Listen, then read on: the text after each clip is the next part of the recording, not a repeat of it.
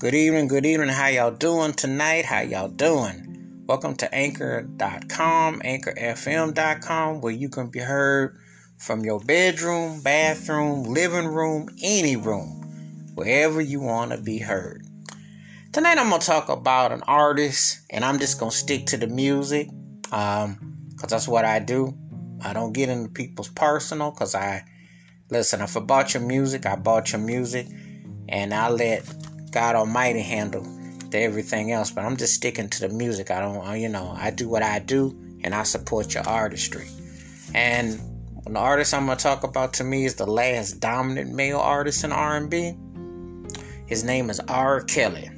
And I'm going to talk about the R&B because I'm going to focus on his greatest hits, which came out 2003, and just focus on the body of work and the versatility of this guy, because as a musical artist, he was a dominant figure for 90s R&B and pop, and he was your hip hop sample dude, loop on the hook. If you couldn't get Nate Dogg or get somebody else from R&B, he was the dude to get. So from the early 90s to the mid 00s, R. Kelly was that guy that you had to have in the spot. As Jermaine Dupri said, he was very, very important to the spot. And that is something that you can't deny. So, though I start off with Bump and Grind, which to me is a great song, but I think that the How It Feels remix is classic. But the song, it's a great song with the gospel, pop, R&B feeling, flavor. His voice was something else, and he really came strong on that song. It's one of them songs that, you feel the urgency, the way he sings it, the way he goes at it. Powerful vocal performance. But the How Does It Feel, if you get that remix, and why he was the king of the remix, you'll find out, because he goes to church on that joint. Your Body's Calling, smooth song, interpretation, well produced, compliments him. You just feel the way he's going with it, very, very direct, very strong. You Remind Me of Something, which was at that time. So he definitely, when he said, "You remind me of my Jeep," he had people offended, appalled. Like I said, and I've done other videos, I said in the great days of Chuck Berry to Prince, a car sexual metaphor. And little did you know, later he's going to have a song that was even bigger than You Remind Me. But it was catchy. It was like one of them songs. He definitely could write a catchy song that could just get you and grab you. And he definitely understood the power of that. He just happened to have that aura to do that. And that's somebody with a pen game. Now again, he has these sexual, sexual metaphor songs. But yet they take you on a different wordplay.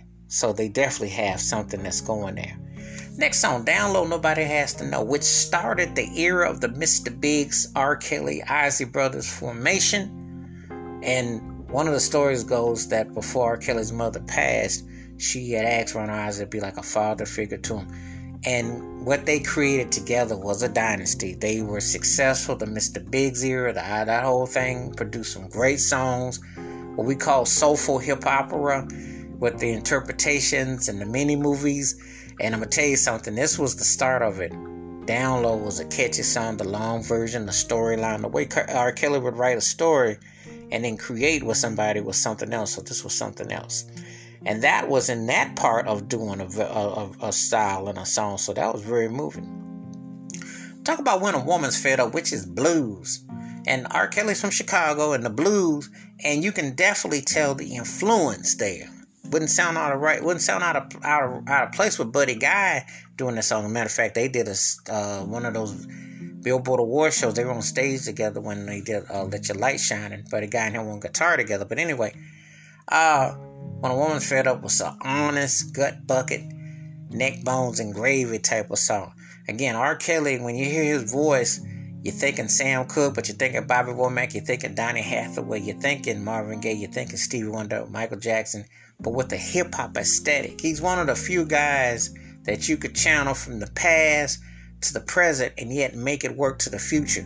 Uncanny ability to interpret a song And this was one of them songs that you heard this song and you thought, now that is a strong song. That's a strong song. We get to a song like I Wish, which is a ghetto anthem. That's an uplifter, Overcome. Not to be confused with Stevie Wonder's I Wish, but this song, he talked about the haters. He talked about what he overcame growing up, interpretation. It's like a symbolic, autobiographical song, but it still hits hard. Again, you listen to him lyrically and the way when he sings the songs and breaks it down like a rapper, but yet he's doing it with a soulful presence. That's a gift that this guy has. That's why one of the best to ever do when you hear this song. Truly one of those songs. Talking about the next song I want to do is I'm Your Angel, the one he did with Celine Dion. Not everybody can sing with Celine Dion. If you listen to his vocal harmony, it's almost like he's interpreted Michael Jackson with the background vocals that he hits near the end. Their pitch and their tone is very much on point. Now, it might be considered kind of sappy hallmarkers to some, but to write a song like that, and I'm going to tell you something, he's one of the few people that on one album can have Jay-Z on one side and have Celine Dion on the other. And then in between do what he do. I mean, uncanny, unrivaled, peerless situation he had in the 90s and the 00s, because he had no peer. And I will defend that. There were people that had talent. Not only did he outwork almost everybody, but what he could do as far as covering the bases of music, very few people. And that's his competition basically is his past. That's how I look at R. Kelly musically. His past is really his competition. Next song was Ignition. And people say what they want, but in 03, heck, they almost thought about making this song the national anthem. That's how big Ignition was. Metaphoric, but it shut down the radio. The trip out thing is that it was the number 2 song behind Bump Bump Bump, which he wrote for B2K, ironically. But Ignition was a song that still rides and drives. I've seen so many people cover the song, it ain't even funny. That song is in its own orbit. That shows you. And we talking about a decade later past his, initial run, still hitting hard. Songwriter, producer, coming up with a song like that. Step in the Name of Love for the Steppers in Chi-Town. This song stops at almost every barbecue. It was like the modern day, like back in the day, if you bumped the Gap Band Roger and certain other artists, this was the cookout joint. And when he did this, he set it off. He definitely took it to another level with Step in the Name of Love. One of the tightest cuts then and now. It still goes hard. One of the songs that was the new song feature on this was Touch the Dream. I always loved the bass. I loved his voice on that. I wish that song had found its own album, because that song is one of his most underrated in his catalog. And I think that song definitely should have had a home. He was singing on that song, And R. Kelly, tell you, he could go. I mean, he got so many songs where he's doing those runs and those vocals. And again, influenced by a lot of different artists, but he has his own musical stew, how he concocted it. And he influenced a lot of artists. So that's a very tight song. The last song I'm going to talk about is I Believe I Can Fly, which might be his anthem. But again, this is a songwriter. There are artists, and especially in black music, that they kind of like the journeyman, like they kind of like take on the black experience, man. Like it could have been like a Bill Withers, it could have been a Rick James. R. Kelly belongs in that type of argument as well, along with the argument with the Marvin Gaye, Stevie Wonder, and Michael Jackson, in the sense that, and then his pen game. I mean, there's so many variables to his game as an artist, songwriter, producer, arranger. But a song like I Believe I Can Fly is an anthem. I'm sorry, graduation schools, etc. It's a song that still resonates, still interpreted, still inspiring, And that's just the guy who flat out, not only as a songwriter, producer, arranger, but as a vocalist, how he hits and makes you feel the elements. Gospel, R&B, pop, all coming together as one.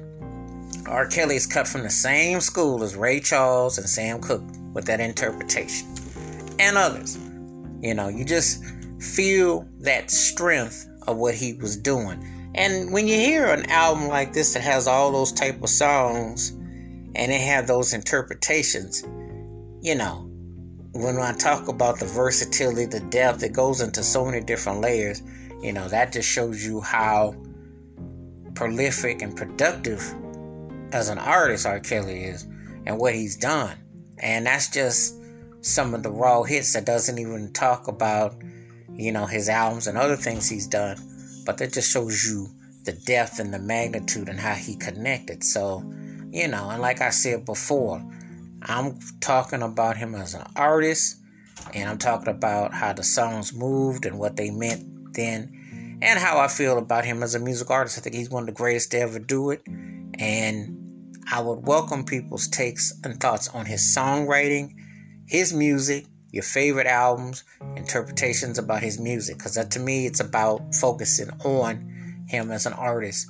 And I wanted to take the time to talk about this record because I thought he was, to me, the last dominant R&B artist, and there was no R&B to pop to hip-hop without his voice being front and center. He was like that middle guy in the middle, like Jermaine Dupri said. That's what dominance means. Ain't been nobody else that's connected the dots like he did in the last 25 years or 30 years of doing it. So, anyway, give me R. Kelly favorite songs. Hit that like. I welcome comments, thoughts, and feedback. As I always say, something old that you hear can be something new if you give it another spin. So till next time we talk, peace and the best. I'm out.